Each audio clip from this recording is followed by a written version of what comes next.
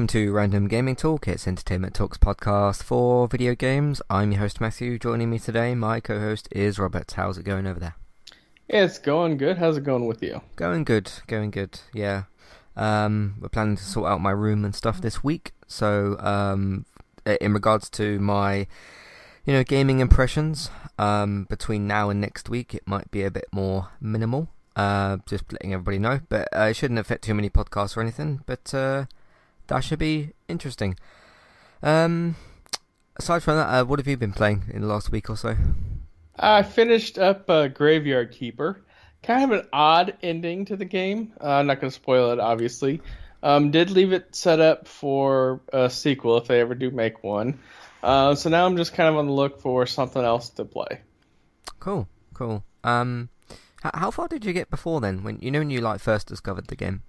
Not very far, but it had a lot of updates and 2 DLC since then. So okay, and you bought it when you went back to it. Even though it's a game.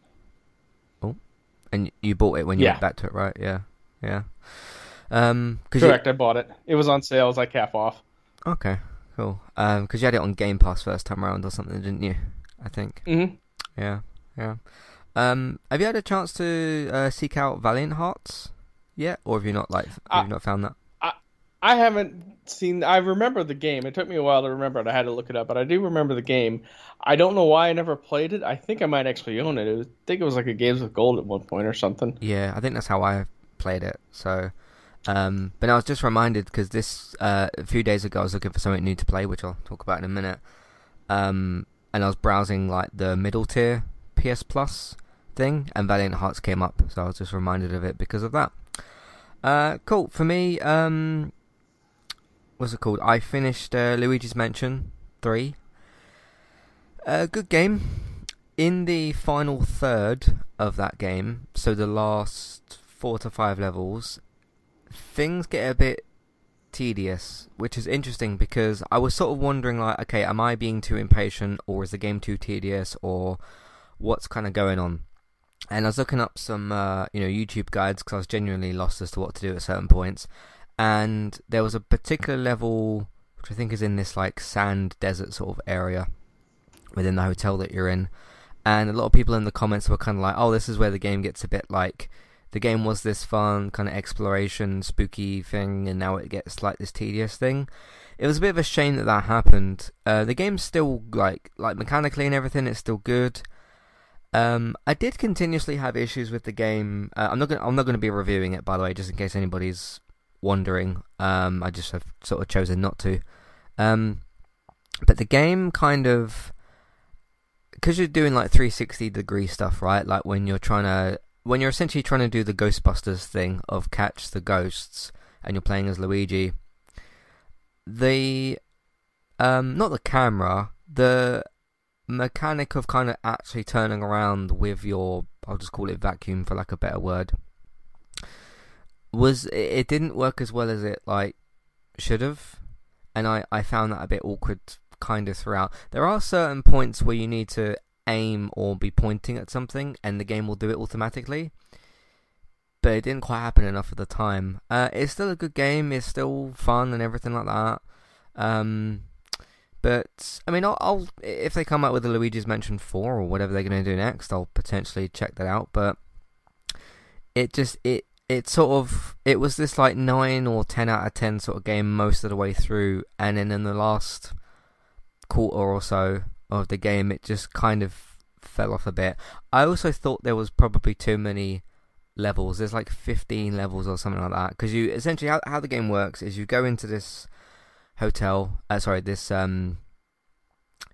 kind of place, with like elevators and stuff, and you go to a level, you go through it, you beat the boss, and then from the boss you get an elevator button, because all the buttons on the elevator are missing, and you go level by level, you defeat all the bosses. They're all different and you beat them in different ways using different things, and then you pick up the button. You go back to the elevator, you put the button back in, then you push that to go up to the next level, and then you do that for like 15 or so times. And I just thought it maybe lasted a bit too long. So yeah, it was good. It was fine. I'm happy to kind of move on from it to other stuff. So, have you seen any of the game at all, or where are you kind of at with that game? I vaguely-ish know the game, but I haven't played any of the versions of it, so. Yeah, yeah. I think it came out because I had a save file on there from 2020. So, but it kept being. I kept saying on podcasts that like, oh, once I finish this game, I'll go back to it. Once I finish that game, and that opportunity finally came up. So, I was glad I went back to it and finished it and stuff like that. But yeah, it could have just been better in that last couple of hours. It could have been better. So.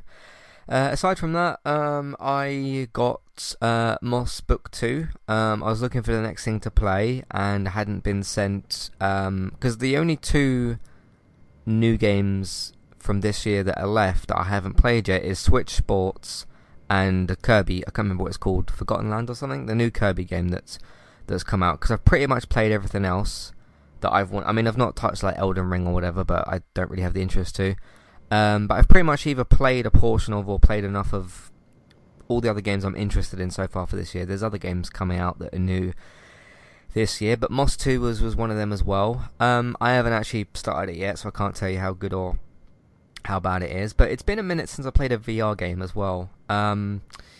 So I'm looking forward to kind of getting back into that. This still uses the DualSense or a controller, because you can still play it obviously on a PS4 VR version, but this uses the controller and the camera and stuff, because this game doesn't use the, as far as I know anyway, this game doesn't use the Move controllers, because I don't know really how you would control Moss if you had Move controllers, because they don't really have analog sticks. But yeah, I'm looking forward to that. I really, really enjoyed the first game. I think I reviewed that a couple of years ago or something, so we'll see what that's like. So I got that I want to play, and then yeah, after that maybe Switch Sports, maybe Kirby. The next kind of major big game for me to play is Last of Us Part 1, but that's not out until I think 2nd of September, or very early, like, first week of September. So that's what I'm going to be playing, but I've still got like quite a few shows to get through from this year, so I'm kind of leaning a bit more on the TV stuff at the moment. Like I'm going through Atlanta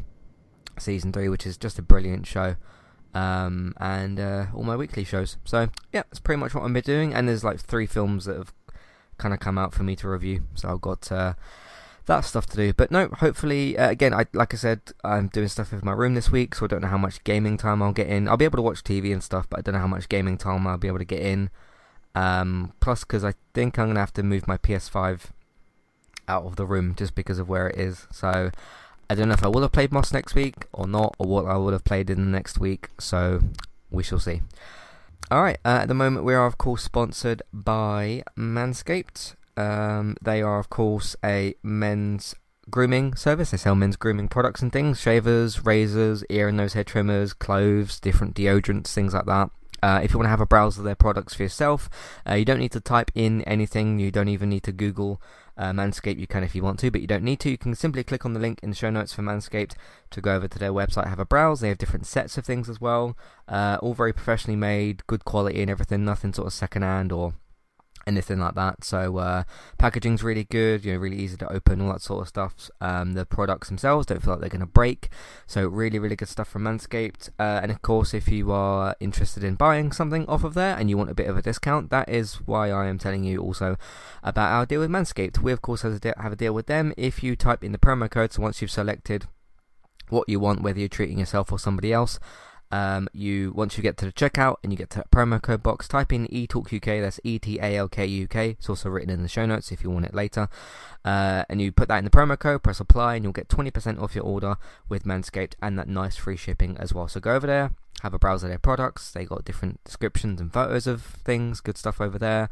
Have a browse of what you want, select what you want, type in that promo code, and have a good time with Manscaped's products. So yeah, eTalkUK, promo code ETALKUK, 20% off with Manscaped with their stuff. So go over there and go and maybe treat yourself or somebody else to some Manscaped products today. Thanks to Manscaped for sponsoring Entertainment Talks podcast, and of course, thank you very much for listening. Now we're going to take a break, and then we'll get in some housekeeping. We'll see you in a minute for all that. Hi there, if you're looking to get started with a website of your own and a domain name, we've got good news for you. With our affiliate link with Kualu, you can click on that link which is in your show notes, which is for our affiliate link. You can go over to Koalu to get started with your website and domain name today. They've also got a very handy chat support system, which is usually in the bottom right hand corner, to send messages back and forth to Koalu if you'd like to ask them for help to get started with your domain name and website today. So that's Koalu, and you can use them to get started with your website and domain name today. Thank you very much to Koalu for this affiliate link. Hi there, if you'd like to get rid of the ads in Entertainment Talks podcasts and listen to the ad-free versions of our episodes, we've got good news for you there as well. You can subscribe to Entertainment Talk at either the $5 level tier or $10 level tier. The $5 level tier will get you access to all of Entertainment Talk's previous ad-free podcasts and the future ad-free podcasts that we make in the month that you're subscribed for. If you also subscribe to us at the $10 level tier, that will get you that benefit that I've just mentioned, and it'll also grant you access to request a review for 2 episodes of a TV show and a general discussion on that show, or a film review of your choice. So if there's a TV show out there or a film that we've not covered perhaps and you'd like our opinion on it, we can watch 2 episodes of that TV show or film review. So it's one of either of those per month. Of course, if you continue subscribing each month, you can pick a TV show, then a film the next month, and so on and so forth. This is a great way to support Entertainment Talk, get your ad-free podcasts, and also get some reviews of your choice. Thank you very much for supporting us, and thank you for listening. Back to the show. Alright, so recently on Entertainment Talk, the Premier League is back, which is good for some, not so much for others. We had our first game today on Sunday, and we lost 2-1 to Brighton. Of course, Erik ten Hag's first Premier League game in charge. He's been in charge, of course, during the pre-season. I still haven't signed anybody in between the preview podcast that I did and this week. We have loaned out a player, so I talked a bit about that. But 2-1 win for Brighton at Old Trafford. It wasn't good, and we'll see how that goes going forward. The next game is Brentford on Saturday, and then after that, I think next Sunday after that, we've got Liverpool. Those are the opening 3 games of the season. So check that out. That's the United cast. That's back with coverage for Man United. Better Call Saul is still continuing with its final season. We've got just 2 episodes left, but the third to last episode was the most recent one. That is for season 6, episode 11, and that was a really, really good one. But things are getting really interesting. We're in the end game, as Doctor Strange would say, as we've only got 2 episodes left of Better Call Saul, so that's really good. Did another list podcast this week. This is called Top 5 Best YA or Young Adult TV Shows. So going through a list of course, that has a specific requirement. If the lead characters in the show are adults, so like over 24 or so, then they are not included. So this is focused on teen shows or young adult type shows.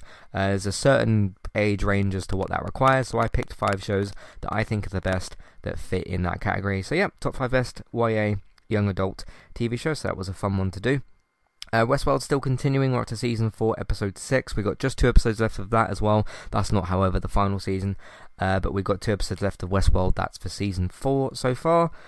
I did debuted a new rating tier, not new rating system, but an addition to the ratings tier. This one's for Halo Season 1, which is on Paramount Plus. Of course, some of you may be familiar. That is the Xbox gaming franchise. But this is for the TV show, developed by Paramount. It's on Paramount Plus. And I gave it I'm not sure, I might call this a hard skip. I haven't written that. Basically, it's a skip rating, but the skip is written in capitals to really, really emphasize the point there. So it's been very, very disappointing so far this season, and I gave it a kind of a lower tier of our skip rating, if that's even possible, but just to really sort of put that point in there and talk about that. And that's a spoiler-free review, by the way, if you want to check that out, so you can listen to the whole of that if you haven't seen the show. Podcast I did called The Rise of Women's Football, of course. I think it was a week ago today, actually. England's women team went and won the Euros. They beat Germany, which is, it's always good to beat Germany, especially if you're English, in the Women's Cup final. So it talks about all of that, a bit of an analysis of the game. I don't know the players as well, but I was trying to analyse what was going on there. I also talked about that and sort of coverage of women's sports. Where is news going to be covered? Where are the games going to be shown? All that type of stuff, because it's not just international football, it's club football as well, so there's some discussion to be had there.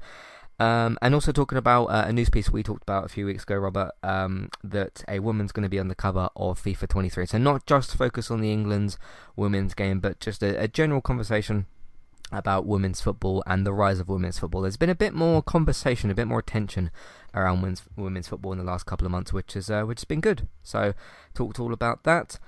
Gaming talk last week, we talked about Grand Theft Auto 6 having a female lead, Juventus being back in FIFA 23, and the PlayStation backbone, so we talked about all that.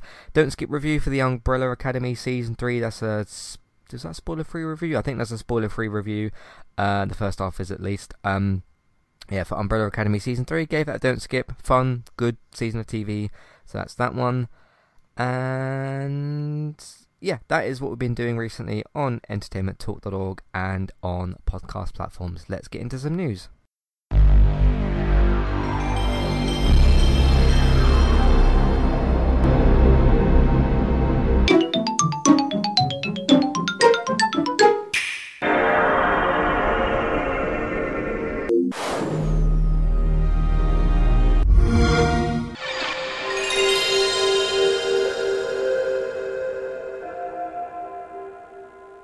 Alright, Robert, lots of COD stuff to talk about this week. We had you could call it leaked, you could call it whatever you want. There was an image posted online. Leaked at this point is an interesting choice of word. Obviously, there's going to be QA testers and people that have played Call of Duty Modern Warfare 2, the upcoming sequel, not reboot, not revival, not anything like that. It's a sequel to 2019's Modern Warfare. Because people still think this is a reboot for some reason, or a remake of the old game. It's a sequel to the 2019 game. And there was a photo that was, I'll just say put online, again I don't know if leaked is the correct word to use here, of the game's main menu for multiplayer. And a few people were moaning, which is nothing new for the internet, to say, oh, this looks exactly the same as Modern Warfare 19's, it's a copy, they're not doing anything new, Yeah, if you've seen this menu, this might not be the real menu, it might be a mock-up, I don't know, but I'm just sharing what was sort of put out there. It does not look the same. Obviously it's got some of the same functions, weapons, parties, game mode selections. You'd expect that stuff to be in there, like operators, so you can customize your operator. But no, so on this image I can see, which I've got, you've got things like start match, which is, you would expect that, so that you can search for one. Game setup, lobby members, so there's probably like some sort of party control. Codcaster, which I've never actually seen used before. I think that is because this lobby that's shown here is for a private game, which is why it says game setup and not just a list of game modes. It's got a picture of a map as well. Again, yeah, it's parts of it are going to look the same, even if you look at like Vanguard or Black Ops or Advanced War, like they're gonna have things like start game, search game, weapons, that sort of stuff. Because I don't know what else you'd expect, but even the actual, because you've got the bit in the background which shows your operator, they kind of do this little walk forward with their gun. It's just a way for you to see what your character looks like with your favorite gun. So they've got that there. That's a bit more sort of different, it's a bit more zoomed in on your character. Again, I don't know if that changes or if it animates differently. At the moment, how that works in Modern Warfare 19 is obviously when you start up a game or start up the game and you click on your multiplayer lobby, it's got just your person there because you start normally on your own, and it's got your player sort of walking forward slowly, and then if you add other party members, they just stand next to those players. But yeah, it looks like there's a bit of a different sort of zoom thing going on there. Again, that's not going to make the game better or worse, but it looks interesting. There's nothing massively to take from this. We've had a list put out before already of like some of the game modes and stuff. You can expect your usual kind of, search and destroy, team deathmatch, free for all, domination, those sort of COD classics. There was a question asked, or that's been asked in the Call of Duty community about like, okay, is cyber attack going to be in this game? Because it wasn't in Cold War or Vanguard. I don't know why, but again, that's a different developer. So apparently that is going to be in here. There's also a list here of just like the player's name and then the other players' names in the party, that type of stuff. So again, what you'd kind of expect to see. Any thoughts on this at all, Robert? Do you think like COD should have anything different in the menus, or would you expect anything sort of different?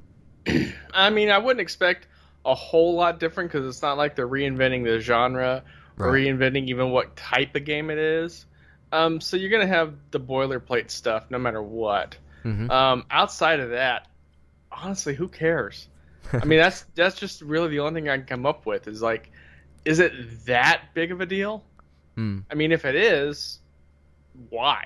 That's what I really want to know. Yeah. No, I agree in the way that I mean it's cool to see something fresh, like aesthetically it's cool to see something fresh.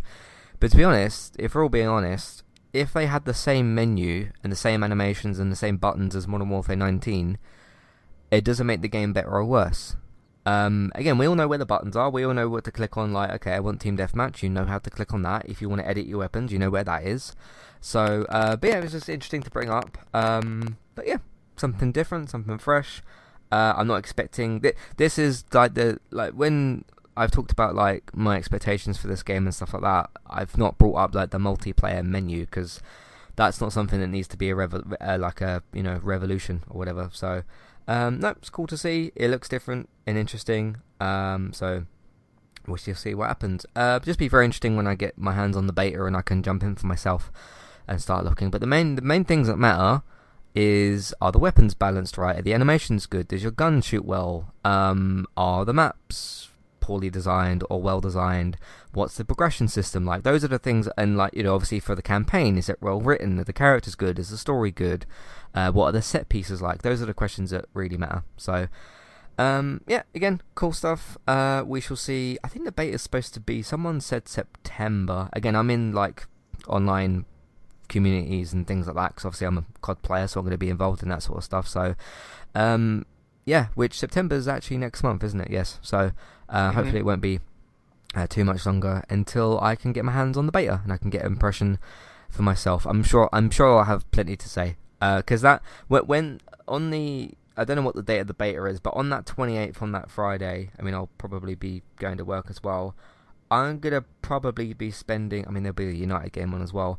Other than United game and work, and the Gaming Talk podcast we'll probably have on that Sunday, which will be the 30th. Yeah, if the Friday's the 28th. I'll probably be spending most of, if not all, that weekend playing the game just to really kind of, get my hands on it. And I have a lot. There's like a whole list of things I'm going to be looking at and analyzing and comparing to other games. So I can't wait to dig. That's people say to me sometimes like the process of podcasting on something and like reviewing and talking about something, but sometimes you'll look at a specific product. Like there's things I'm excited to talk about, there's things I'm really really really excited to talk about, and there's things that, because when I'm reviewing, obviously we do TV, games, films, main night podcast, right? I have different ways of like, there's different ways of looking at certain games, different ways of looking at TV shows. You've got different genres, you've got different types of games, so it's not always just like the same thing. But COD is kind of like for the rest of the year, maybe COD is the one thing that I'm going to look at in a specific way, and I can't wait to sort of get in there and really like analyze like the differences in gameplay and all that sort of stuff. So I'm looking forward to it. It's going to be really good. So well, hopefully it's going to be good. Anyway, let's. I have a Red Dead Redemption story saved there, but I also have a COD story. So we'll stick on the theme of COD for now, and then we'll talk about this fun Red Dead online story that I read this week. So, sticking with Call of Duty, more so the franchise than Modern Warfare 2. Obviously, we know Modern Warfare 2 is the next game, but this is Sony says Call of Duty is an essential game series, while Microsoft argues it isn't, or it says ain't here, but isn't. As Microsoft works to complete its massive Activision buyout, 68 billion, was it? Something like that. Something in that neighborhood. Yeah, a few quid, a few dollars. While they work to complete their Activision buyout, which is of course including all the COD developers and the series itself, it argues Call of Duty isn't a must-have, quote, game. Microsoft, in a bid to downplay the possible ramifications of its attempted acquisition of Activision to various international regulating agencies, is arguing that the Call of Duty publisher it's spending billions of dollars on doesn't actually produce any games that could be considered must-haves, in quote. We can talk about like what that might mean in a minute. Meanwhile, Sony is pushing back and explaining that Call of Duty games are essential and have influenced, and even influenced some people's console buying decisions, which is interesting considering you can get it on, well, not Switch, but, Xbox, PlayStation, PC. It's not console specific or exclusive. Since Microsoft announced its intentions to buy up Activision Blizzard back in January, gosh, was it really that long ago, of this year, the company has spent months bouncing around the world, arguing with lawmakers and regulators. Obviously, there's things like that to sort out, dotting the I's, crossing the T's, so to speak, and regulatory groups in an effort to show why this deal is totally fine and not bad for the industry. Obviously, there's the worry about monopolization, which people have said about with Disney and stuff before, so I can understand why that's a part of the conversation. One way the Xbox company is doing this is by arguing that Activision Blizzard doesn't release games that are so big and unique that the acquisition would stifle competition with other companies, stores, or console makers. Then there's a little bit in here that says Call of Duty keeps bleeding millions of players. That is not true. I think that was a copy and paste of a link of a different article, but I don't think that's true anyway. You can find an example of this tactic in a report from the New Zealand Commerce Commission published in June. In the doc, Microsoft claimed that there is nothing unique about the video games developed and published by Activision, a company that it's spending nearly 70 billion on. So if we round it up to 70 billion. Further adding that none of the games, including military shooter franchise Call of Duty, are must-have games for any rival company or distributor. As you might expect, not everybody agrees with Microsoft's assertion that owning one of the biggest video game franchises in the world won't provide Xbox with some sort of advantage over its competition. Specifically, Sony has pushed back against the Xbox Activision proposed deal in new legal docs out of Brazil. Again, we don't really see all these legal documentations and stuff, so it is what it is. As reported by VGC, which I think is where I got this from, Video Games Chronicle, we've used them a few times before, on Reset Era and users on Reset Era.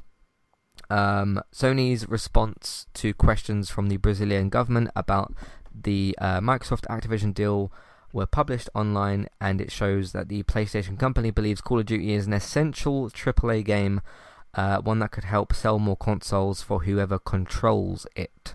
Hence the word, pay attention to the word controls and not owns, because I think there's some interesting parts here. According to a study in 2019, the importance of Call of Duty to entertainment in general is indescribable. The brand was the only video game IP to break into the top 10 of all entertainment brands among fans, joining powerhouses such as Star Wars, Game of Thrones, Harry Potter, and Lord of the Rings. I'd probably argue that Marvel and DC are probably in there as well, especially the MCU and whatnot. Call of Duty is so popular that it influences users' choice of console and its community of loyal users. It's enriched enough that even if a competitor had the budget to develop a similar product, it would not be able to rival it. That part I agree with. Neither Microsoft's response nor Sony's pushback should be surprising. When buying such a large company as Activision, it makes sense to downplay how big or influential the company actually is when speaking to regulators or government officials, people that you want to approve this stuff, officials, as these people could cause headaches or even for Xbox, or even stop the deal entirely. And of course, Sony doesn't want to lose Call of Duty. It won't. A game that regularly tops the best-selling games on PlayStation charts each year. Sure, Microsoft has signaled that Call of Duty will remain on a multi-platform franchise, but contractually it's reported that after 3 games, Call of Duty could leave PlayStation and become a console exclusive for Xbox. So it makes sense that Sony is trying to play up how important the long-running FPS, first-person shooter, franchise is to PlayStation and the video game industry. As other regulatory groups and more governments continue to begin poking and prodding at the Activision Blizzard deal, probably because of how big it is and how much IP and how much money it costs as well. It's likely we'll continue to see Microsoft downplay the company's size and scope, while Xbox's competitors do the exact opposite in an attempt to stop what could be one of the biggest examples of video game consolidation we've seen yet. So as a regular Call of Duty player, I have a lot of things to say about this. I'm sure you've got some things to say about this as well. I it's interesting the way that this is like worded, is as if it's because this is trying to say that Microsoft is sort of like, oh no, like don't worry about this deal, it's not big. Like Call of Duty, yeah, it's a massive like thing, but like, hey, it's, you know, it's fine kind of thing, right? That's kind of what I'm reading here. Is instead of them saying, Microsoft saying like, oh, we have this massive thing and we're going to dominate and all, because we got Call of Duty is the big thing and everything like that. That's an interesting tactic, and they haven't. It's interesting that they haven't. Nothing like this came out when Bethesda was being brought, which all the dots have been I's have been dotted and T's have been crossed, haven't they? With that deal, I believe so. In terms of Call of Duty itself, I mean, as somebody who's, you know, observed this specifically in the last 3 years very closely, because admittedly between like 2019 and let's say 2013, 14, I wasn't paying loads of attention to Call of Duty, but I was still seeing the games. Obviously, they're big games. You don't miss something like that. I just wasn't playing them as much. But that was when things like Ghosts came out, Advanced Warfare, Infinite Warfare, Black Ops 4, I think it was. And I was like, nah, that's just not like, it's not up to the standards that Call of Duty should be. I don't want to say my standards. Well, technically my standards. And what I mean by that is when a Call of Duty game comes out, I do have certain expectations as to how good the game should be. Because don't forget, I've been playing games from this franchise on and off since 2010-ish. Call of Duty 4 was when I started, which was really when, I mean, there was Call of Duty 1, 2, and 3, and there was Call of Duty 3, the big red one, and all these like smaller titles. But Call of Duty 4 Modern Warfare, that was really where this franchise was like, oh, this is like really big. And then you had things like Medal of Honor, if you remember Medal of Honor all the way back, and like Battlefield was still coming out with games, Halo was still chugging along, but Call of Duty had like come onto the scene, and it was a massive deal. I can't remember how this happened, and I can't remember if this is true because this is all the way back in 2007. I think COD 4 Modern Warfare won Game of the Year in 2007 and 2008. You can't do that now. I think I remember that happening. I was like, wow, this game's really like, because 2008 was when World at War came out. I think it was World at War, and then they did something else after that. But the interesting part is, because Warzone, as much as I think it's a terrible thing, has been huge. They've made loads of money from it, hence why they've moved. I mean, why do you think they've moved so many developers over there? They want more resources over there. They want to milk that Warzone cash cow. But as I've mentioned before, and tying it into all this, and because the ultimate question that's kind of being posed here is how important and how big is Call of Duty in terms of like, I suppose the console wars, if you want to call it that, between Microsoft and Sony for PlayStation and Xbox.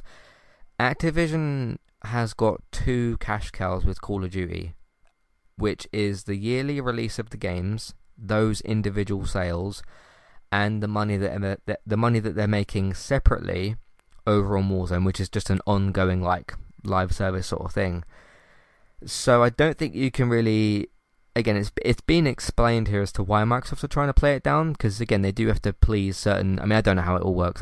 Not tried to buy a company before, but what it's kind of saying here is about how they're trying to downplay it a bit so that like government officials don't get involved or something. Again, I don't know how all that works, but I mean, the only, to me, there's 3 game series that really sell loads and loads and loads of copies, which is FIFA, GTA, which we haven't had a new one for 10 years, almost, but GTA Online still makes loads of money. And obviously you had like the PS4 360 version, PS4 Xbox One version, and then the definitive quote-unquote version on PS5 and Series X. I don't know what the differences with those were, but GTA is a massive cash cow, FIFA is, and Call of Duty. I can't think, unless you can, Robert, I can't think of another game franchise. I mean, Red Dead sold like really, really well and stuff, but that's not that's like only had 2 games. It's not a regular ongoing franchise. I don't know how like Assassin's Creed is doing these years, although Assassin's Creed from about 2007 to 2014, 13 was an annualized franchise. But even with how big Assassin's Creed did, I don't think that was doing like FIFA, COD, and GTA numbers. Because as much as people might not like FIFA, COD, and GTA, those games you're gonna sell. If you're the owners of those games, you're gonna sell loads and loads and loads of copies, and you're gonna make a lot of money. And obviously, when you go over to something like FIFA Ultimate Team, you've got money that being made there as well. COD obviously got Warzone stuff. You're making money there. GTA Online obviously making tons of money itself. But it is an essential. I mean, individually, people listening to this as gamers might not think of Call of Duty as essential to them if they do not play the game series. That's one angle to look at it. But in terms of sales and how much of a juggernaut IP this franchise is, it is certainly essential. I was seeing there's a guy called Paris who does some of the Kind of Funny podcasts, and I like a lot of what he says about things. And what was it that he was saying? He was saying about because there was a clip that he took from a podcast he was on when Microsoft was acquiring Bethesda, and he said kind of what I had said at the time, which is, okay, why would you buy this company, which was Bethesda at the time, for $8 billion, and say to PlayStation, hey, you can have the next Doom, the next Fallout, the next, you can have Starfield. Obviously, there's a difference with what's called Deathloop and Ghostwire. Those had like different deals behind them. But like future Doom games, future Fallout games, why would it wouldn't make any sense for Microsoft to say, hey, PlayStation, you can have these as well? Because what you want to do is say, no, you're only playing these on our thing. You either get Game Pass somewhere, you can do that on PC, but you've got to be part of our ecosystem, right? You've either got to have an Xbox, and you either buy the game on there, or you get Game Pass, or you get Game Pass on PC or something to keep PlayStation away from it. Because PlayStation's not going to turn around and say, hey, God of War is coming out in November, Xbox, you can have that as well. Or when Stranger Things Season 4 came out, Netflix didn't say, hey, HBO, do you want Stranger Things Season 4? It's called business competition, and the one exception I would make from a business standpoint, not really from a competition standpoint, but from a business standpoint, I would have to reverse that around just for Call of Duty, because Call of Duty is just so big, and it is kind of tied into PlayStation's history a bit, because they had like some of the marketing deals, and they were able to show like some of the COD reveals from certain E3s were only like they had the marketing rights. I think they maybe still do, PlayStation. But sometimes when you look at the marketing rights like that, and Call of Duty's always been, at least the main games have always been on the Xbox as well. But do you get what I mean? It has that it's had that brand recognition with PlayStation a bit more because it gets advertised more on that platform. Now they've said that they aren't going to do this, but this is about like the 3-game deal. I don't know a lot about that. We know that we've got Modern Warfare 2 coming out, then COD actually skips next year. So then in 2024 we've got, I think it's Treyarch's or Raven's next game. Again, that won't be one that I'll be paying attention to because it won't be a Modern Warfare game. If you decide at a certain point after whatever deal this 3-game thing is done, if they decide, no, this is only going to be on Xbox, what you're essentially then doing is taking one of the biggest selling franchises of games, which still come out annually, okay, it's going to be skipping next year, but it still comes out pretty much annually, and either slashing your sales in quarter or maybe in half, I don't know what the exact numbers would be, but if you were to say to PlayStation players, no, Call of Duty is not going to be on your platform anymore, I think all you're doing there is just losing money.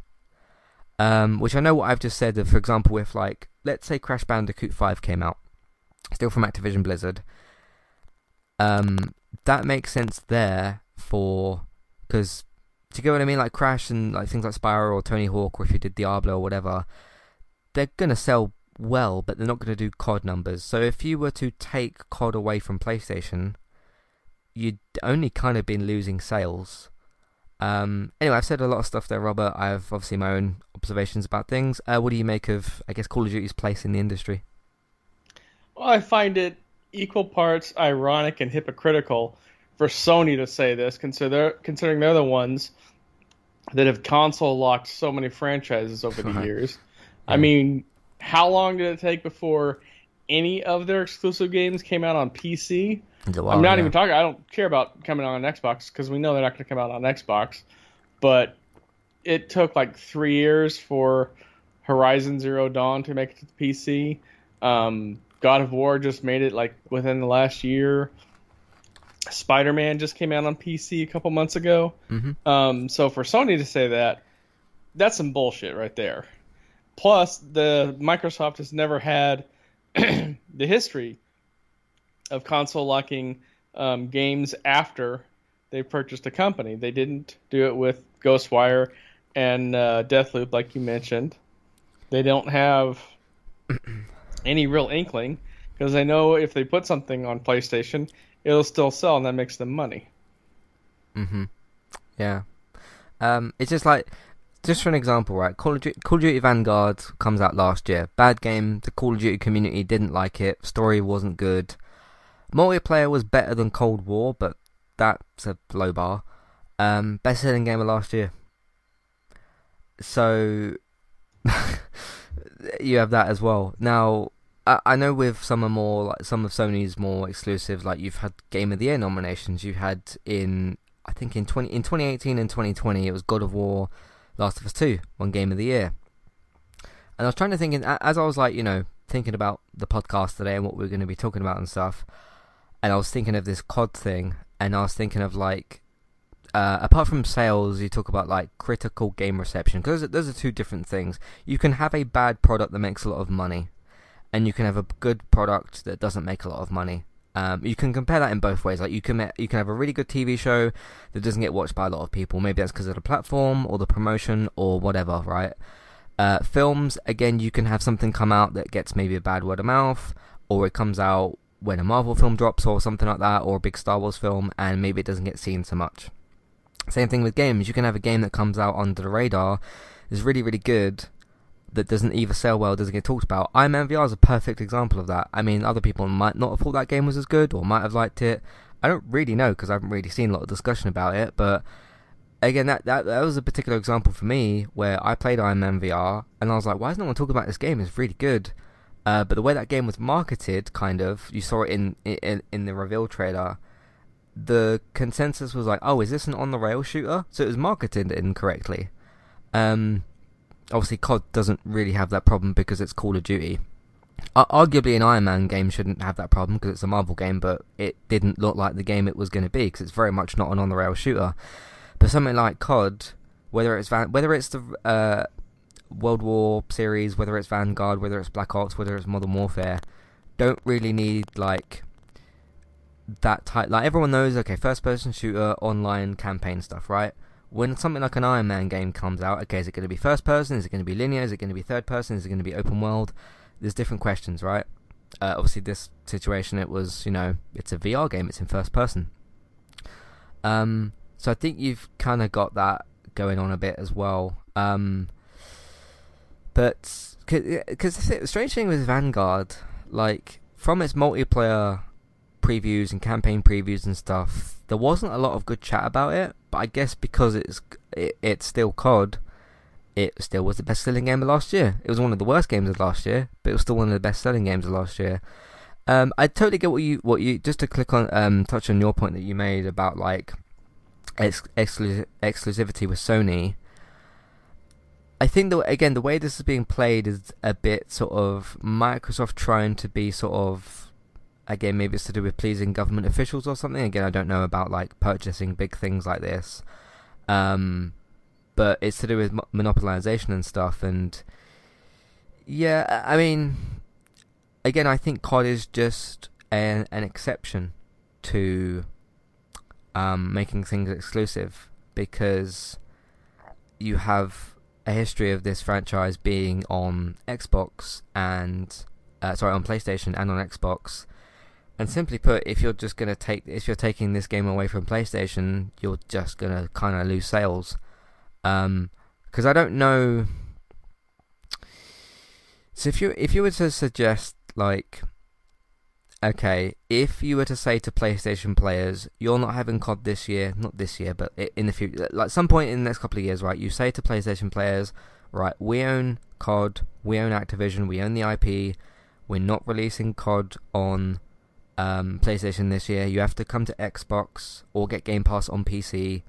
To be honest, some of those players that play COD on PC might just get Game Pass or something like that and play COD on PC that way. Unless you're going to release it on PC itself, which you possibly could do.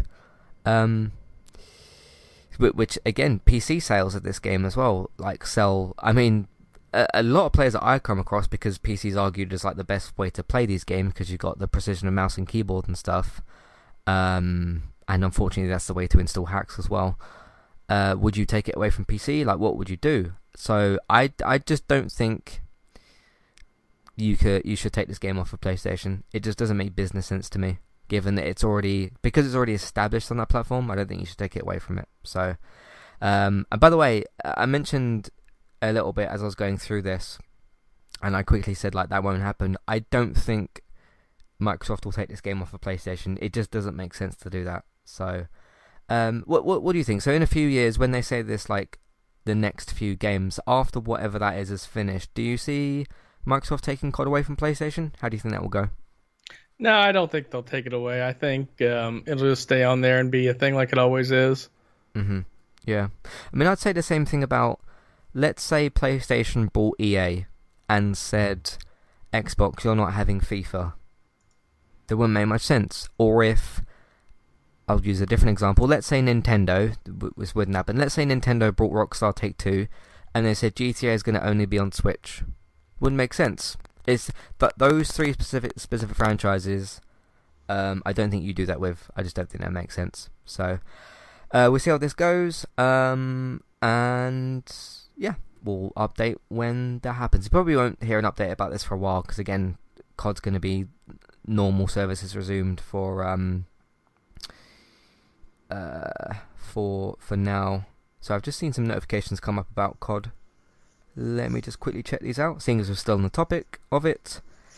I just want to let people know, by the way, like some of you might be like, where are you hearing some of these things? Where are you seeing these screenshots and things? There's an account on Twitter that I've started following in the last couple of months. They're called Call of Duty MW2 Informer. You can go and follow them. Again, they've said before that like they only share information that they have or that they get. It doesn't mean everything that they say is going to actually happen. But this is just like someone that gets information in a certain way, and everything they said so far has been accurate. So, you know, unless they start like lying or getting things wrong, they are reliable at the moment. So, it says here, breaking official Modern Warfare 2 beta date September, PlayStation exclusive beta. So, see, there's still like that exclusive thing with it. September 16th to 20th. Interesting. So that's when I'll first be able to play it. Crossplay beta, which probably means PC and Xbox, September 22nd to 26th. And then it says they put out another tweet. Hang on, they've put like a graph thing up here. Call of Duty Modern Warfare 2 early access, pre-order and get open beta. Weekend 1 PlayStation exclusive, September 16th to 17th, early access. September 18th to 20th, open beta. So I think early access is if you pre-order it, isn't it? So because open beta is where you don't have to buy anything. A bit like with Multiverses. I think the early access stuff is if you bought something for Multiverses, but now the open beta is out, so anyone can go on their PlayStation and download the Multiverses beta. It's that kind of thing. So the early access beta September 16th to 17th. September 18th to 20th is the open beta. Then weekend 2, cross-play beta. So again, this includes Xbox, PC, and PlayStation. Early access for that is September 22nd to 23rd, and then September 24th to 26th, open beta, all platforms. So there you go. So I'm just seeing some tweets come through. So I'm just kind of going through this as I see it pop up. I saw something else a second ago pop up here. Breaking Modern Warfare 2 multiplayer reveal is September 15th. That's a bit late. Because the beta is the next day. I did hope to see something in August for that. So that is a bit later than what I would have wanted. Then they put out something new. Official Grand Prix Modern Warfare 2 map images. So there's going to be a map. These are some photos of a map. This looks quite cool. Of a Grand Prix, so like a Formula 1 type track. I don't know if you'll be able to shoot people on the racing track, if there'll be cars going around. I've seen some images of cars, but I don't know if they're parked or if they're racing around. I don't know how that would work. So that's kind of a cool idea. I quite like that. So Marina Bay Grand Prix. You could have just called it the Grand Prix map. And it's got a few photos for that. What sort of again, I know you're not like a multiplayer shooter guy. For this type of game, what sort of map do you think would work? Any sort of like, because this is like with a Grand Prix place, that's like a place you go to see racing and all that. Is there any sort of specific buildings you think would be good for stuff like this? I mean, there's iconic racetracks. I mean, there's Monte Carlo Grand Prix. There's Indy, where I live, Daytona, Circuit of the Americas, California, places like that. So, it could be anywhere really. Yeah. All right, that's it for the COD stuff. We talked quite a lot about that. As I said, those tweets just kind of came through. So, good stuff. Again, I'm looking forward to it. September, apparently. We'll see if Activision makes anything official in the coming days, weeks, whatever, and we'll see what happens. Alright, let's switch over to... I've got to find my screenshot for this. So I found online a fun little conversation. Here we go. So this is from somebody called Vivian Schwartz. It's a verified account, so I don't know if it's a celebrity or an actor or I don't know. And I'll just simply read out the story. I just thought this was kind of... It's not like an update about Red Dead. I know the online stuff is kind of dead, but I just thought this was kind of a cool, fun story. It says, Zoom sucks. I don't actually know. I've never used Zoom. We have Skype. We don't really need to use anything else. That's what me and Robert are using right now. Says, Zoom sucks. We started having editorial meetings. Again, I don't know who this person actually works for, but some sort of business meeting. We started having editorial meetings in Red Dead Redemption instead. It's nice to sit around at the campfire and discuss projects with the wolves howling in the night. And then it says, I thought this was quite a funny bit. Sometimes the game forgets that the camp exists and suddenly you're just in the dark woods with the wolves, but that's kind of invigorating. Then it says, the main technical hitches we've had is that sometimes the meeting table doesn't exist for everyone.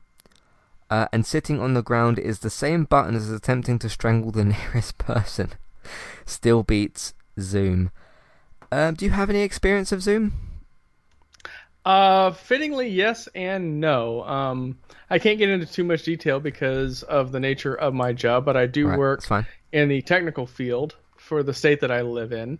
And Zoom is currently not allowed on state computers due to security flaws. Oh, okay. That's the extent of my experience with it. The group meetings they do through Teams because it is a part of the Microsoft Office suite. So they just use that for default. But yeah, I am familiar with Zoom. I know what it is. It's basically a group video chat service like Teams or even Skype could be, or Discord or anything like that. So yeah, you can do multicam calls on Skype. You can do it on, I think like FaceTime and all those sorts of video apps. Yeah, so. That was hilarious when COVID first hit because there was a lot of Zoom fails. That was a thing because people would accidentally turn on filters and they would be a potato for the entirety of the meeting, or they forgot they were on a video call and went to the bathroom and dropped their pants in front of everybody, which awkward. Yeah. So, but no, I've never used it before. As some of you know, I'm a cleaner at a school. I'm currently on break because obviously the kids aren't there, so there's nothing to clean. So the school is closed because it's summer holidays. That's how that works. The teachers sometimes, who are very nice, at least the ones that are teaching in the rooms that I clean, and I don't know about all of the teachers.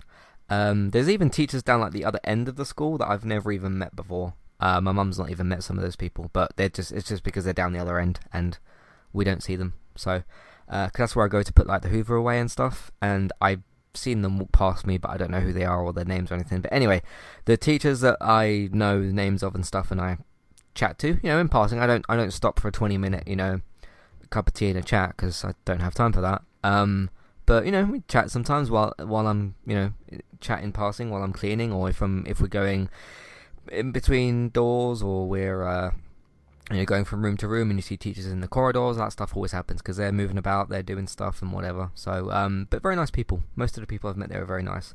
But anyway, they sometimes have like big Zoom meetings, which it's interesting the way that they do it, because obviously what you can do is if you've got, let's say one of the classrooms that I go into has got maybe 4 or 5 teachers, and they'll sit around in like one little, not like huddled together like a little campfire. They'll sort of sit in they won't sit spread across the room is what I mean. They'll sit in a group, like on a set of chairs or whatever, with table and stuff. And that's like, okay, so that's one camera that you're using. You've got like 5 teachers. Everybody can hear everybody can speak, all that type of stuff. And you can do that in like across, I think there's like 4 or 5, because I've glanced at the screen. I've never got like involved because obviously that's not what I'm there to do, but I've looked at the screen, I've seen kind of bits of what is going on, and there'll be like 5 screens on there. But the advantage there is you can fit a lot of teachers in, because you've got like 4 or 5 in one room. You do that across 4 or 5 rooms, you've got quite a few teachers. I think it's Zoom that they use. I've not like gone up to one of the teachers and said like, hey, which thing is it that you use, because it's not of concern of mine, but I think it's Zoom. It probably is. It's looked fine from what I've seen. Again, I've glanced at it in passing while I've been cleaning and doing whatever. But the one I've got the most experience with is either FaceTime, because us as my family, we have like iPhones and stuff, and we do FaceTime calls with each other sometimes, because my sister's like, let's just say, up the country, and if they want to call us for whatever, sometimes we'll do FaceTime stuff. So that's been kind of cool. But no, the one I've probably got the most experience with, not even from a video side, because we do audio episodes obviously, is Skype. So that's the one I've had the most experience with. But what do you think of this idea? Like, so basically this person and these group of people, again, I don't know if this is teachers or game directors or actors, I don't know who this group of people is. So basically they're using Red Dead Online. Obviously you can still have microphones, you can still talk to people, you can still communicate certain things. What do you think of doing that instead? So they're basically meeting in Red Dead Online, and they can sit around a campfire and talk. What do you think of that idea? It's cool. I mean, obviously it's enough of a gaming environment that enough people have the game. I hope nobody had to buy a PC or a console that could play it just to buy the game, just to have to do that. If enough people were doing that, then clearly it's something that enough people in that environment could do. So it's kind of cool. It's a little different, but it's cool. Yeah.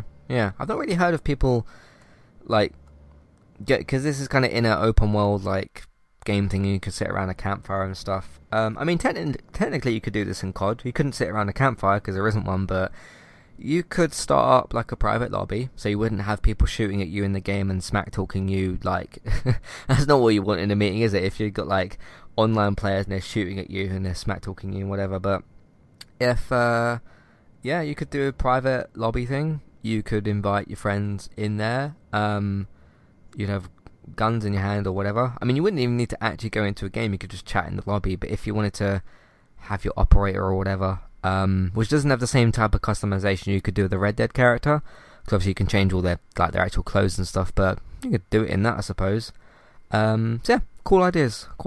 So, but I agree. I hope that like it wasn't, hey, you have to buy an Xbox or a PlayStation, and you also have to buy Red Dead, because that would be expensive. And the online pass to play it online. Right, that as well. Yeah. Unless it's a company covered cost, or I don't know. That seems like I've seen weirder things expensed. Yeah, but seems like a more expensive option maybe than just a free Zoom call or a Skype call. So anyway, that's the stuff I had this week. A little bit light on the news, but obviously the big COD thing. What do you have to talk about this week, Robert? Well, devs working with Game Engine The Machine just got some really weird instructions. So without explanation and without warning, the developers at Our Machinery have announced they are terminating all work on their alternative to the Unreal Engine and Unity Engine programming language they call the Machinery. The announcements came in the form of an email sent to users a few days ago. We have reached a point where where it is no longer possible for us to continue in the current direction, said the team, before going on to say nothing by way of explanation. Instead, the email simply stated that per the game engine's in-user license agreement, developers would cease development, all access would be withdrawn, licenses would expire in 2 weeks, and they would receive refunds, and this is the weird part, they were requested to delete any source code or binaries of the game engine they had in their possession. Users on hack.news did a bit of digging and found out that the EULA had been updated towards the end of July to a feature clause obligating users to, quote, destroy any copies of the service or content in your possession, custody, or control upon termination of the license, which automatically happens in 2 weeks. So this is a thing now. So they're basically just yeeting the program out of existence. Yeah, I mean, these things are not as often to happen, but these things can happen. I actually understood more the last point that you made there about like source code and stuff, because again, the internet's a place where things can get leaked, things can, be used in other ways. So if somebody gets hold of some source code or something, I remember when what was it, CD Projekt Red got hacked, and I think it was somebody somehow managed to get like source code for something, and they said like, hey, we've got source code for like Cyberpunk or Witcher or something. I can't remember exactly what happened, it was a while ago, but they said like, hey, if you don't give us whatever, again, this was because the game was delayed and they got angry. That was basically why that happened. Or the game was launched in a bad state because the same people who were moaning about that wanted them to launch a bad game too early. But anyway, we know what happened there. So yeah, it was basically like a ransom thing. So, but yeah, I mean, there's all sorts of things that can happen in these situations. Like it could be something to do with taxes, could be contracts, could be legal stuff. It could be anything really. What do you make of this? It's weird. It's not completely without precedence, but it is super rare. Yeah. The last that I heard of anything like this was way, way back. Do you remember the OG Xbox exclusive game 2 Human? Oh yeah, I remember that. Basically, the people that made the game, and it was a shit game, by the way. You shouldn't look it up. You shouldn't play it. It was terrible. They illegally used a copy of the Unreal Engine to make the game. Oh. They got sued for it. And weirdly enough, the judge ordered all physical copies destroyed. And this was a while ago, so... Yeah. Didn't that game get remastered a couple of years ago? I don't know. It's so weird. I think it might have. I just remember the game being terrible. Mm-hmm. Just like proper, not broken, just terrible. Okay. Like it functioned, you could play it, you just wouldn't want to. Well, so it was like it had bad controls or story or characters or just all of it? Boring story. Right. It was about Baldur, and Baldur is the biggest wuss in the pantheon of the gods. Basically, the story of Baldur is that his mommy went to every little thing in the universe and made them promise not to be mean to her kid. And that's Baldur. Okay. And then they made an overpowered super tech version of him to be the hero. So, yeah, follow that logic. Okay. What was the, plot? Because I don't really know anything about 2 Human. I don't really remember a whole lot of the plot. It was basically like future science, but based off the gods if they were real, but future science. And you were a warrior, and I just remember the character moving super slow, like moving through molasses. And so there's a lot of jokes of it being Baldur's Gate, which, funny pun at the time, but whatever. I was going to say Harry Maguire, but I don't think you know who that is. So no. He's one of my United centre-backs. He's really slow. Yeah. Yeah, both slow with passing the ball and slow with running after people that he needs to get the ball off of. But yeah, and he cost Man United £80 million. Yeah, I'll look up in a minute when you're reading your next thing, because I feel like around 2018, 2019, I remember hearing something about Too Human, but I'll look it up in a minute. What's your next thing? Next up, Gloomwood, New Blood Interactive's quote, Thief with Guns stealth action game has been delayed. Not for long. It was slated to launch early access in September 6th. It got postponed 3 weeks. The only thing that's really noteworthy is that the game had legendary actor Malcolm McDowell do the announcement, telling people, for God's sakes, you can wait, which is hilarious. Obviously, Malcolm McDowell, been in the movie business forever. Clockwork Orange, Caligula, also done a ton of video game stuff. Wing Commander 3 and 4, Fallout 3, God of War 3, voice for Elder Scrolls Online. So watching him read a presser for the delay of game for 3 weeks is kind of surreal when you think about it. Yeah. What was the quote of what he said about waiting? Or what was it he said? The full quote is, these guys that make the game want to apologize for the short delay. Yeah, right, but it's only a few short weeks. For God's sakes, you can wait until then. Yeah, I think more gamers need to hear that, certainly. Yeah. Especially the day and age that we live in, where, in an unfortunate, very real situation that's happened multiple times, gamers who, quite honestly, don't deserve video games because they are a luxury, will feel that they are allowed, or maybe not even that they're allowed, that they can message a developer, whether it's email or Twitter or whatever it's on, and threaten to kill one of the developers, not going to say the whole development team, but one of the developers of a game.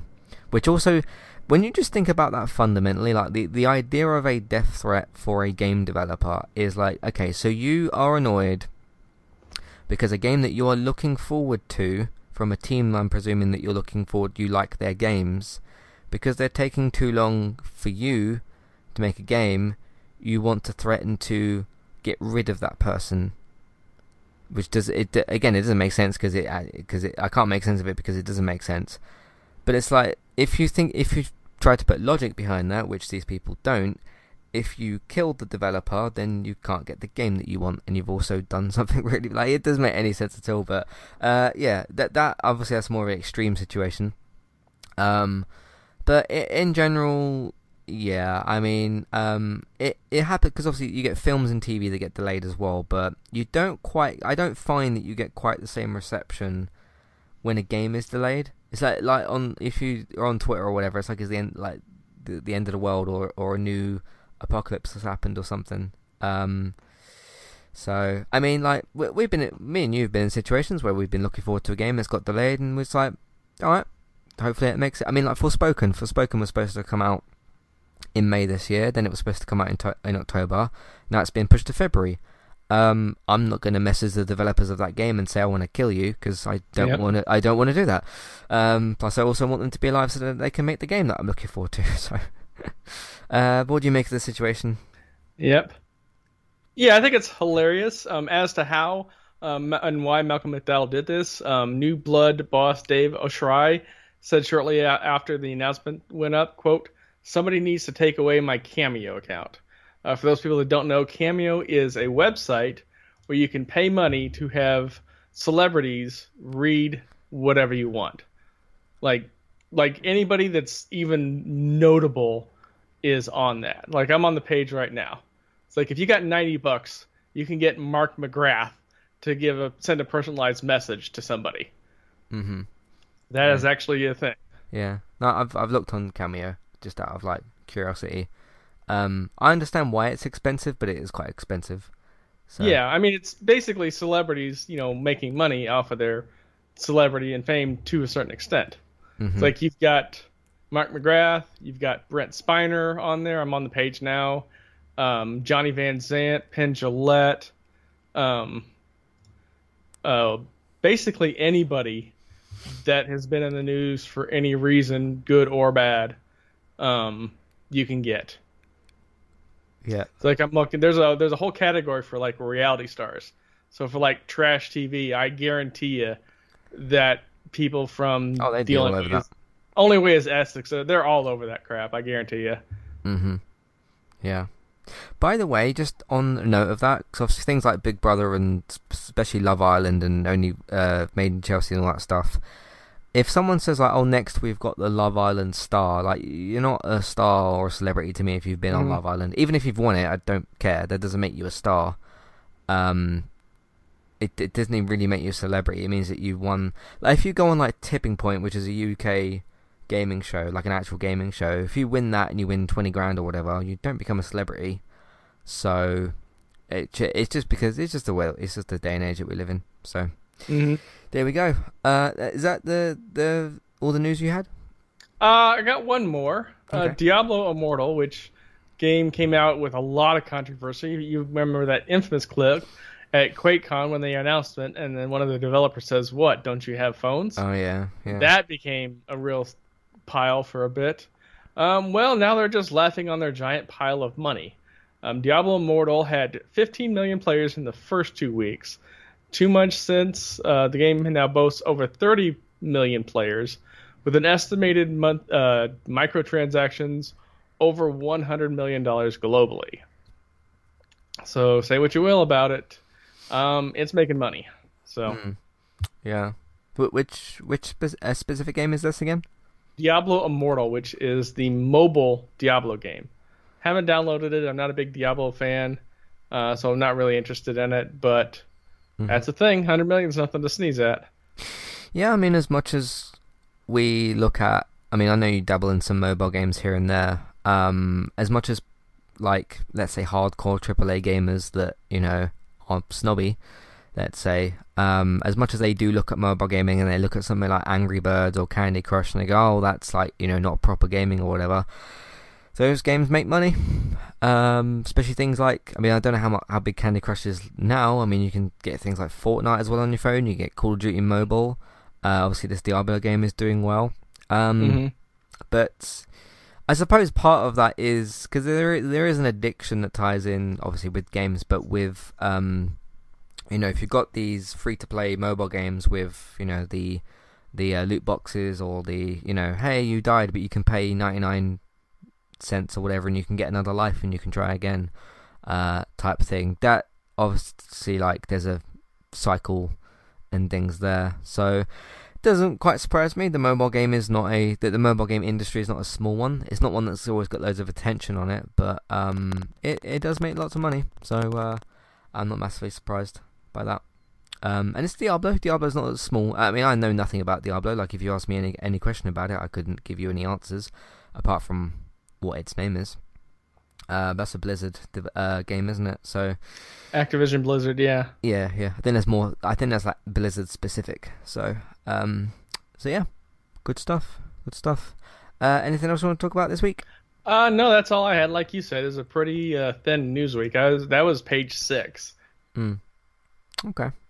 For me, I just saw something that I go to for news, so that tells you how far deep I had to go just to get 3 stories. Yeah. Just saw something come up from Push Square, which I thought I'd give a quick read to. It says another PS Plus extra premium game hinted. Sorry, let me read that again. Another PS Plus extra premium game for August has been hinted, so not confirmed but hinted. It says we already know that the selection of PS Plus games will expand in August with a slew of Yakuza titles. Obviously, there's quite a few of those. That will be Yakuza 0. Yakuza Kiwami 2, so the Kiwamis are the remasters of those games. These will be available for PS Plus Extra and PS Plus Premium members to download. In addition to Yakuza Like a Dragon, is that the newest one? Dragon? Like a Dragon is the newest one, yes. Yeah. I think, didn't you play that and then you got a bit like... Yeah, I got level locked. I got to a point, but I couldn't progress in the story, and I don't like grinding out with levels. Yeah. In addition to Yakuza Like a Dragon, which is currently available for PS Plus Essential members as well. However, prominent Dialabs leaker, something or other, has quietly teased another title that will be available from 16th August 2022. It's currently the 7th of August. The game available as part of Ubisoft Plus Classics collection. I can't believe that's a thing, Ubisoft Classics. Like, when I think of classic games, I don't think of Ubisoft. No, I don't really think of Ubisoft. But anyway, will be Tom Clancy's Ghost Recon Wildlands. Interestingly, this was also confirmed for Xbox Game Pass recently, suggesting that we could expect some crossover between the services moving forward. We expect the official lineup of PS Plus Extra and PS Plus Premium content for August 2022 to be announced on Wednesday, so hopefully we'll talk about that in next week's episode. August 10th, so stay tuned to the site for all of that and PS Plus games. Cool. I mean, there's nothing wrong with, like, so let's say for Game Pass and the middle tier of PS Plus, if you've got all the Yakuza games, I mean, that just gives more platforms options to play those. There's quite a lot of them, so that's good as well, because I think I saw them on, when I was having my recent browse of Game Pass, I think I saw them on there. But they're not really my kind of games. I've dabbled in them for a selection of hours, but they weren't really quite my thing. Have you played any of the others apart from Like a Dragon? I haven't, no. Okay. So there you go. That would be good stuff. Yeah, because we're due to at some point hear about what the next lineup of the classic games will be, and hopefully it won't just be PSP games this month, because that was a bit disappointing. So we shall see. Alright, let's finish up with some emails, some feedback and whatnot. If you, of course, would like to write into the show, let us know what you're playing. What do you think of what you're playing? Any thoughts on any news that we've discussed? Any news that we've missed, which is possible, that you'd like to discuss? All those sorts of things, gaming related, or just to contact Entertainment Talk. Matthew at entertainmenttalk.org.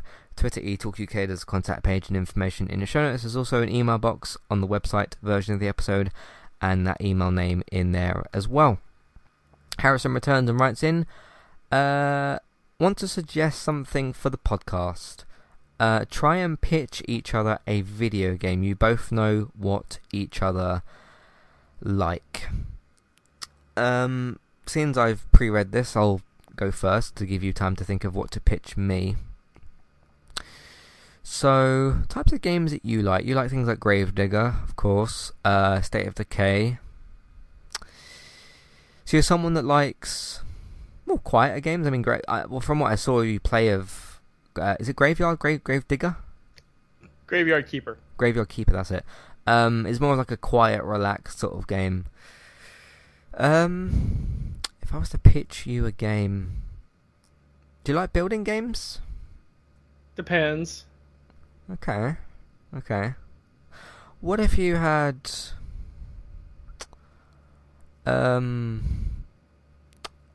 let's say something with like a building and a garden, and you maintain it, because part of Graveyard Keeper was like maintaining the place and that. So if you do that, you said that you like State of Decay, so zombies is there, and resource management and stuff. What about if you could, like, let's say combine State of Decay with something like Graveyard Keeper.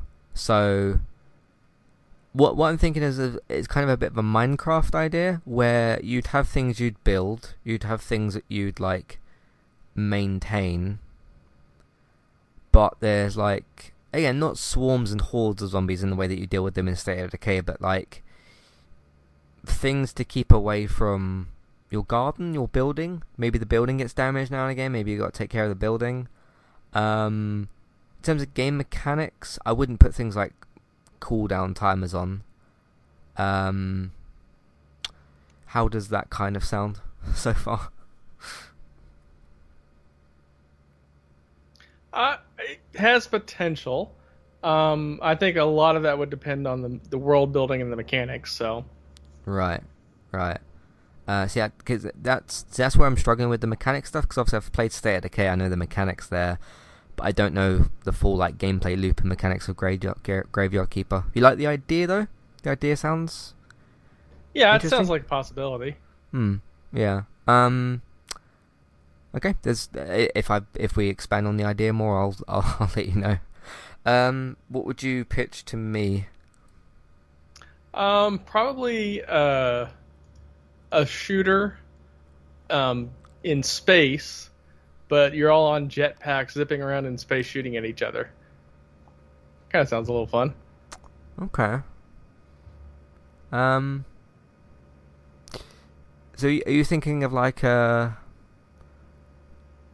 Iron Man VR type thing? Yeah, like a little like a touch of Iron Man, touch of Call of Duty, put it in space, but you're still shooting lasers at each other. Okay. What time period would it be set in? Oh, it definitely have to be future since it's in space. Right. Right. That sounds interesting. I mean, if it would be in VR, I mean, the two things that would be ideal to pitch to me is a VR maybe option. 'Cause obviously I like VR games and haptic feedback's a really big thing.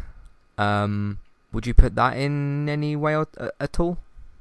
For the PS5 version, yeah. I mean, Yeah. you kind of Yeah. have to. You don't have to, but you'd be silly not to. Hmm. That could work. That would depend. Like the main things there would be, because the jumping around part in Iron Man where you're like boosting off the ground, that was good.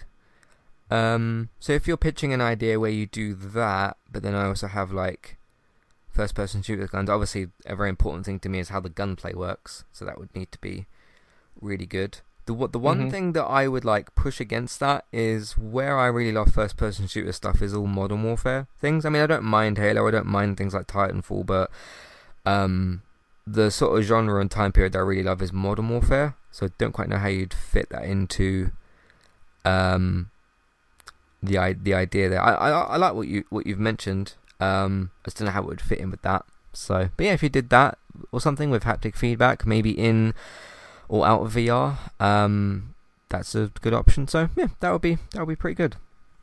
So yes, quite a good idea. Lastly, Barry writes in and says, Matt, just wanted to ask, you have a Series X, a PS5 and a Switch. Which do you prefer, etc.? There's different things I like about the three of them. Honestly, the biggest thing I mean, obviously, with the Series X and PS5, because they're newer, they're quicker. Like, my Switch is still relatively a good speed, but it's a bit older than I can't remember when I got my Switch. Do you remember when that was? I think it was like 2019 or something like that. It was before COVID happened. Yeah, roughly. I got mine like after COVID randomly. Yeah, yeah. So, and again, Switch serves a different purpose. That's more on the go stuff. I don't really have those opportunities as much. The thing with Nintendo for me is like the third party support is better than what it was. So like better than the Wii U because it couldn't possibly be worse than the Wii U. From third party game support. So where I'm going to be playing things like FIFA and COD and Red Dead and GTA and all those sorts of games. I like some of the exclusives. The Mario games have been very hit and miss for me. Like I liked Mario Odyssey. I like Mario Sunshine. I like Mario when he's got something to use as well. That's quite important, I think. Because obviously in Mario Sunshine he's got the water pump.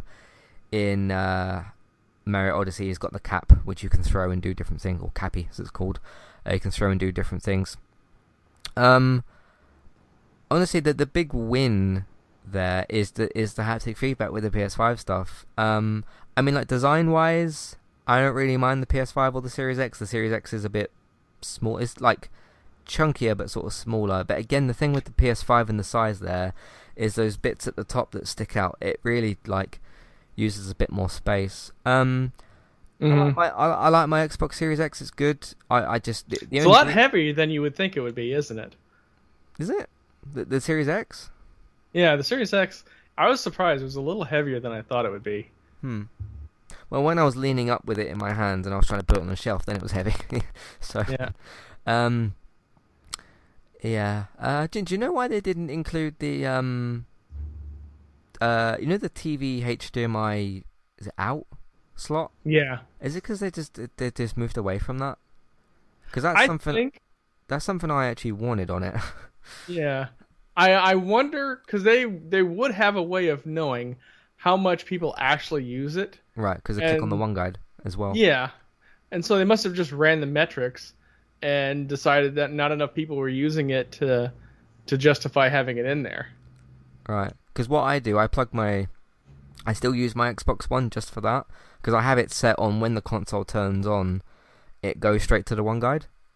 So I use it as almost like I don't know what you describe that as. But the reason I do that is because the Roku box that I've got that's got all my TV apps on, you can't really put headphones into it, and I prefer watching stuff with headphones in. And the way that I do that is I boot up my Xbox One, so the old Xbox One. That boots up straight into the One Guide, which goes straight to my Roku menus. And then I plug my headphones into my Xbox controller and then mute my TV, and then that works really nicely. So apart from Twitch, there's no Twitch on Roku, so I still use the Xbox One for that, or the apps on the Xbox One for that. So, but I like the Series X. The thing I really like about the Series X is the quick resume thing. You know, when I tried out a bit of Tunic, when I tried Trek to Yomi, like switching between that and like playing FIFA with my dad was really nice.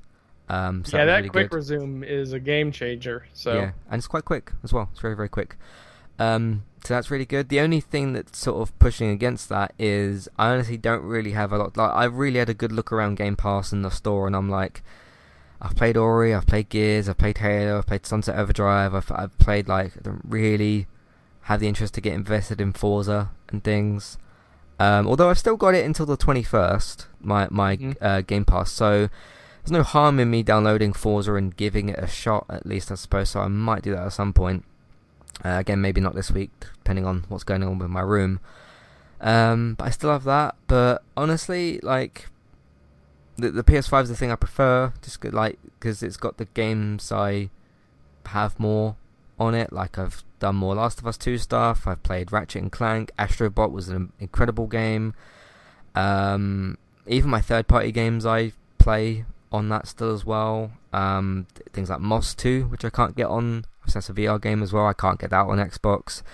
And then just the haptic feedback stuff is really a game changer to me. So, like menus and UI and stuff is, it is what it is. It's just different in its own way. I'm used to all three of them at this point. I don't really think, like in terms of UI, I don't really think PlayStation or Xbox are better than each other in that way, because you still have the fundamental things like games, TV stuff, store, apps, friends lists. It all kind of works the same way. So, but yeah, it's alright. How are you feeling again? Because you haven't got a PS5, but what about like your experience with Switch as opposed to Series X, for example? Well, you can't really compare the two because they're not really similar. I mean, they have different interfaces, they have different game styles. I mean, there are some similar games, but for the most part, the games that you play on Switch because you can pretty much only play them on Switch. The portability is obviously the big thing. I don't travel for work anymore, so I don't really need the portability function of it. Haven't played it in a while just because there hasn't been really a game that I want to play come out on it. There's a game coming out in a couple of months that I'm probably going to get, and that'll probably have me start up my Switch again. So, what's that? What game? It's Advanced Wars 1 and 2 Reloaded. Okay. So Advanced Wars was a turn-based combat on the Game Boy Advance, so that tells you how far back ago that was. And there was a sequel that I never got a chance to play because I didn't own a Nintendo product at the time, so this is basically a relaunch of those two games. Cool. Yeah, I had a Game Boy. I had a Game Boy. Some of the Game Boys. There was like Advance, SP, and all that sort of stuff. I had some of those. I didn't play that game, but I did have a Game Boy, which was cool. Yeah. Anyway, that's what we've got for you for this week's episode. Thank you all very much for listening. The interesting questions, cool questions, and stuff. Again, if I'd played something for longer on my Series X, I might be able to talk about it a bit more. I mean, speed, all that sort of stuff is really good with both consoles. So no issues there. I find it interesting that you can fully shut off your Xbox One, Series X, and the resume state is still there.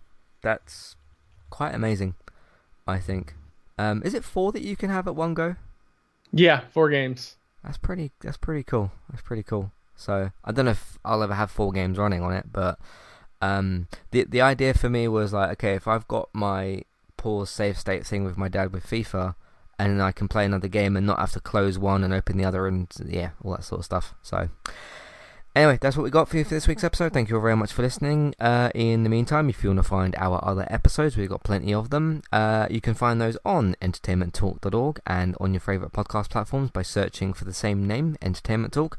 TV, games, films, Man United podcast. Take a look out for all of those. Film reviews coming soon. More Gaming Talk podcast. Better Call Saul wrapping up. Westworld's wrapping up. And some other stuff happening as well. I got some other reviews and podcasts and lists and stuff like that I want to do as well. But again, rooms being sorted out this week. Once that's all done, I can resume podcasting properly. We'll still have episodes coming out this week, but it will be a little bit minimal, let's say. So, but anyway, keep your eyes out. Entertainmenttalk.org, podcast platforms, Entertainment Talk, TV, games, films, Man United. Take a look at all that. If you like what you've heard or want to support more of what Entertainment Talk is doing, like I said, you can just listen to more episodes. That helps us out. You can also tell other people as well, just simply by telling them, saying, hey, I heard of this thing, check it out, it's called this, they do this, and there you go. So you can either tell them, use social media, that sort of stuff, share the episodes around on those platforms if you want to do that. You can also support us through Patreon if you want to do that as well. $5, $10 level tier, the ad-free podcast, and review option tiers. Have a look out for those on our Patreon page for all that sort of stuff. TV and film news, obviously on the other side of the industry news stuff. David's got you covered over on geektown.co.uk and Geektown Radio. Geektown Radio episodes come out on Tuesdays. Look out for those. That's renewals, cancellations, pickups, air dates, all that sort of stuff, TV and film news related things, so check out all of that. You can find Bex, who's involved with all this stuff as well, Trista BYTES. Go and find her streams over on Twitch, Trista BYTES over on Twitch, and of course Twitter and Instagram as well. Check out what she's up to. You can also find me on Twitch as well, eTalk UK, for my different gaming streams. Don't know what I'll be streaming next, possibly some Moss 2, look out for that at some point. So have a look out for that as well. But if you miss any of those streams or the career mode episodes or the game clips, you can find those all archived on YouTube, Entertainment Talk Plays. I've still got a bunch of game clips to upload, but there's plenty of stuff over there already on the YouTube channel, Entertainment Talk Plays. Thanks for listening, and we'll catch you next time. Goodbye. Goodbye.